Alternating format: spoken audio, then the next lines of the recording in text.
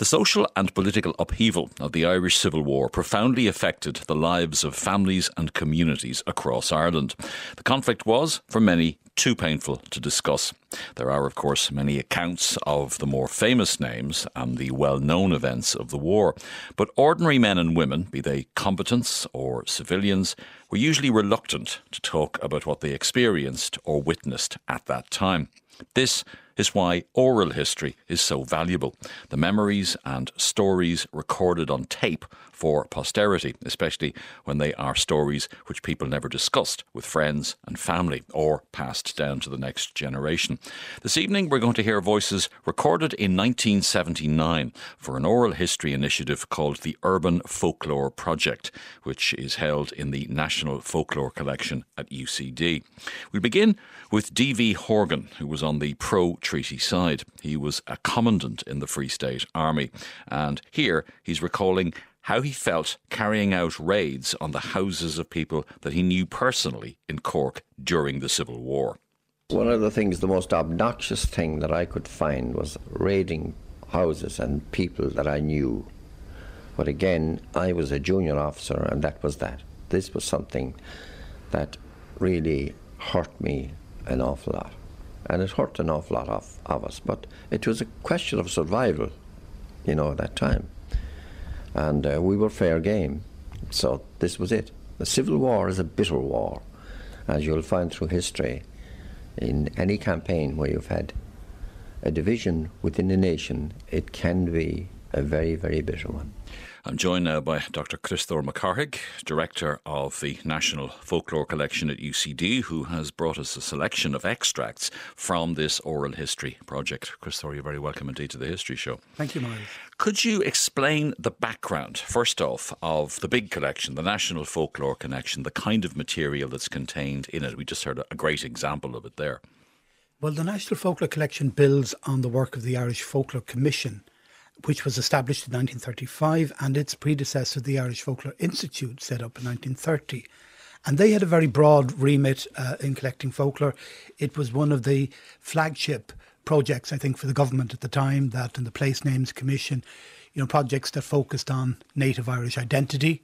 And the thrust of the commission was to capture, preserve, to rescue, in Seamus O'Delarga's words. He was the first honorary director of the commission. So as part of their collecting efforts, they would, of course, recorded a lot of the verbal arts, storytelling, traditions, customs, beliefs, and a lot about material culture. It was a very holistic approach to collecting. But historical tradition featured very strongly in the work of the commission. And primarily events from the 19th century. It's quite interesting to note that, in the 1930s, there was little effort made to record details about the revolutionary years. They were almost too close, So they would talk about the land war, and they would talk about the land war and the famine and Parnell and the Home Rule Party and so on. But really, effectively, from the First World War on, the attention, the focus really is on, shall we say, 19th century rather than contemporary. So when people had actually fought in the Civil War, more often than not, they wouldn't want to talk about it. What was the response to the Urban Folklore Project from veterans? Because there were still many of them alive in 1979, 1980 when the project was ongoing. Many were interviewed, and this was a project to record what life was like in Dublin. It wasn't specifically about the Irish Revolution, wasn't specifically about the Civil War, but that material crept in, didn't it? It did. And I think the Urban Folklore Project set out to target, to locate people who were active participants in the revolutionary period. However, they also interviewed a lot of other people, ordinary citizens. But by and large, the veterans were very happy to speak about what happened. Now, as to whether they weren't questioned in huge detail about every single event, but they were happy to provide a narrative, their own narrative of what they remembered. And about a quarter of the people who were interviewed were actually veterans of the revolutionary period. This is very true. And I would imagine, Miles, that in the wake of the 1966 the 50th, commemoration of 1916, and perhaps too, to some degree, against the backdrop of the Troubles as they were at the time, there was a greater focus of interest on that revolutionary period. And it's really only from certainly the 60s and 70s that we begin to really make use of oral history and, treat it as a serious subject for historical investigation. Interestingly, also, 190 veterans were recorded. 84 of them were women. That seems to be a very high percentage. Yes, because another focus, not just on the combatants, but also on commun many of whom were of course combatants, but also facilitated and furthered the cause of the revolutionaries around them. So they were targeted as well, just as all other veterans of the period. Let's hear another clip from the collection featuring two women. This is Mrs. Monaghan from Herberton Road. She's talking about two brothers she knew who were on opposite sides in the Civil War. Do you know, there was families, I knew them down in Hanover Street, and one brother was in the Free State and the other was in the other. And they used to be out, when they come in at dinner, they'd be out with knives, fighting. Yeah. Oh, it was terrible. The brother against brother story that we know so well, but I'm sure there were, with 84 women contributing, there were quite a few sister against sister stories as well. But that's illustrated by somebody who witnessed it at first hand. In this clip, we hear Mrs. Kerwin from Rathfarnham. She was very young during the Civil War, but here she recalls being at the funeral of Michael Collins. I saw Michael Collins' funeral, going along Stephen's Grade, yeah. And I remember they had a slogan out that time, lie over Mick and make room for Dick Mulcahy. I was only a very small child at the time. And was it big? It must be very big. Huge. To me, of course, I seemed to be standing there for hours on steps on Stephen's Green. Yeah. My mother brought me. And you'd wonder how many children repeated that slogan over and over again. Over Mick and make room for Dick, without understanding what the heck they were talking about. Now, you also brought a clip from a man named Patrick Galvin. He talks about losing his job. That I presume is not the Patrick Galvin who was the playwright and songwriter and all of that kind of stuff. Different one. No. And he laments the fact that, after the war, having joined the losing side, as it were, the anti-treaty side, that as a result he lost his job in a shop in Fleet Street, because that would have been dominated by Free State or pro-treaty people. OK, let's hear the voice of Patrick Galvin. I had no job. The one that I had in the electric light in Fleet Street, of course, I mean to say, I lost that.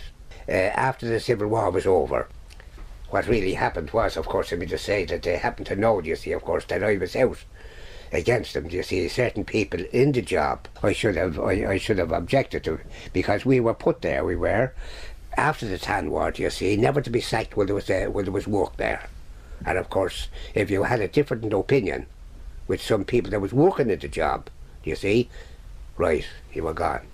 So that's what happened to me. I was gone because they knew, you see, of course, that I fought on the Republican side. I fought against the state, and I was sacked.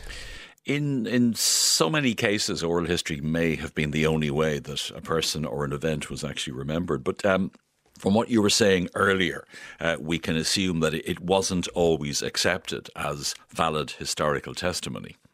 I think most historians would agree that it's really only into the latter half of the 20th century that oral history, oral testimony was taken seriously.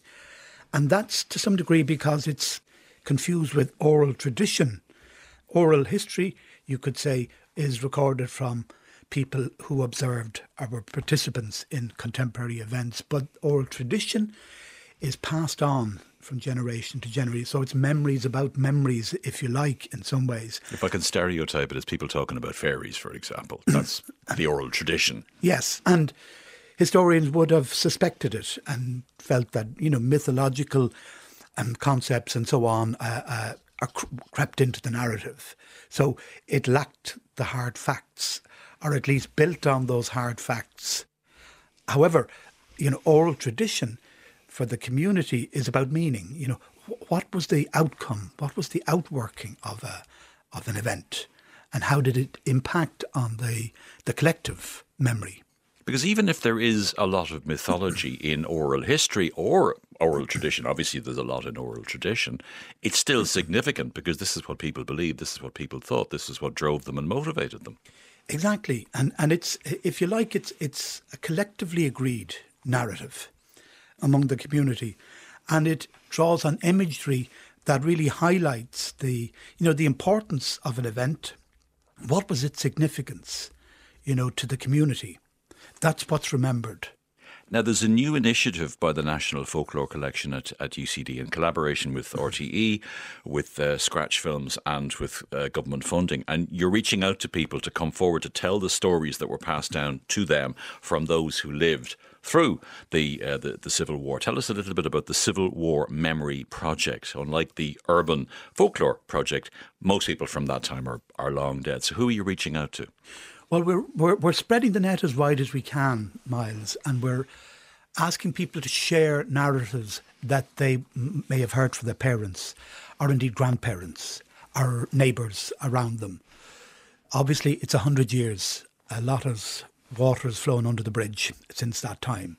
So I think this is an opportunity to capture now, perhaps our last meaningful opportunity to capture much of the local tradition, especially, what happened on the ground, and to sample, what are how strong are the feelings, what was the impact, the wider impact socially, and even politically, because of course we know the inheritance, the legacy of political division between Fianna Fáil and Fine Gael and so forth. There could be people listening who think, well, I don't have a story to tell, but you want them to look into their hearts, I suppose, to some extent, because they may actually have a story to tell. It's not just about getting the stories of the big ambushes and the personalities. You also want to hear about the experiences for communities from all over the country and how it impacted.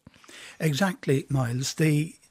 Really what we'd like to do is to encourage people to think of an event, however small, a detail, however small, that throws more light on what happened. So even though a grandparent or a relative was not directly involved in activities at the time, nonetheless, the events themselves are remembered strongly at a local level. So somebody who may not have had any, or whose family were not directly involved, nonetheless, there are witness traditions and witness accounts that have passed down over generations, and we'd like to tap into those. And there's a documentary being made about the project as it continues. Yes, to some degree, I suppose it's an opportunity for us all to go through the process of collecting and witness the strength of feeling, to test the waters to some degree.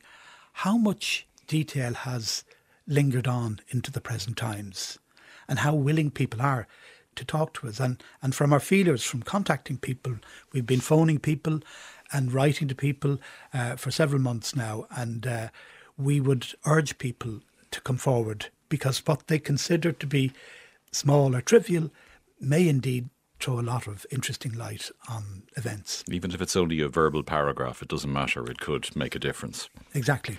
How do people get in touch if they want to be involved in the project? So they can contact us. There's a team of people at history@scratchfilms.com.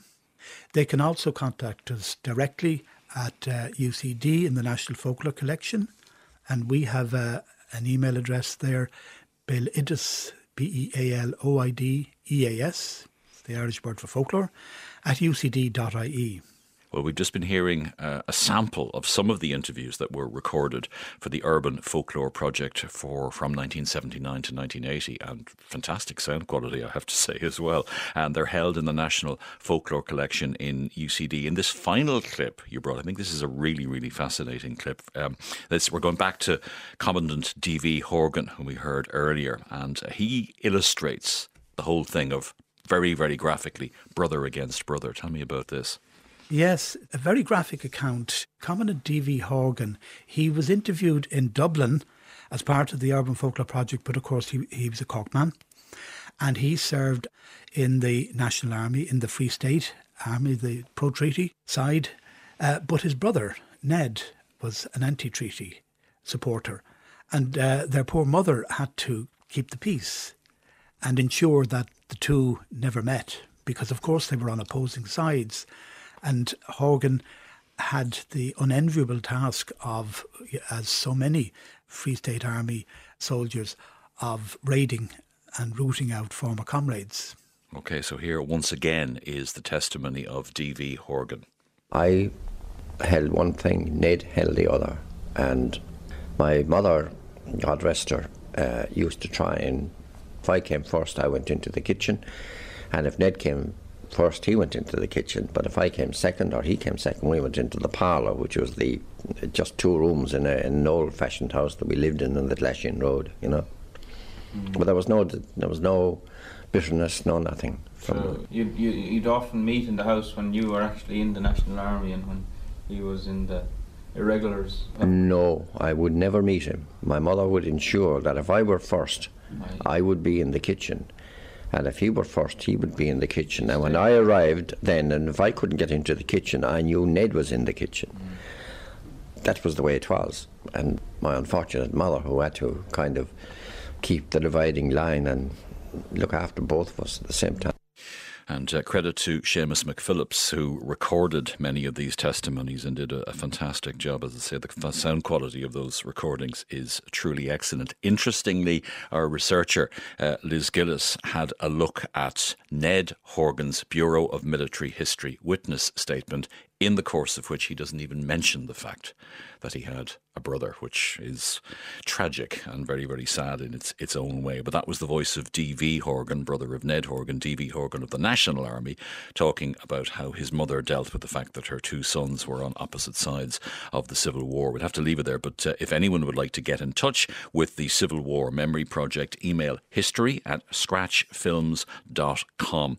And if you'd like to hear some recordings from veterans, there's a selection of the National Folklore Collection website, or on the website, and it's the Remembering 1916 page. The address is ucd.ie/folklore/1916. We've all the details up on our website. My guest is Críostóir Mac Cárthaigh, and thank you, Críostóir, for joining us, and all the very best with the Civil War Memory Project. Thank you, Miles.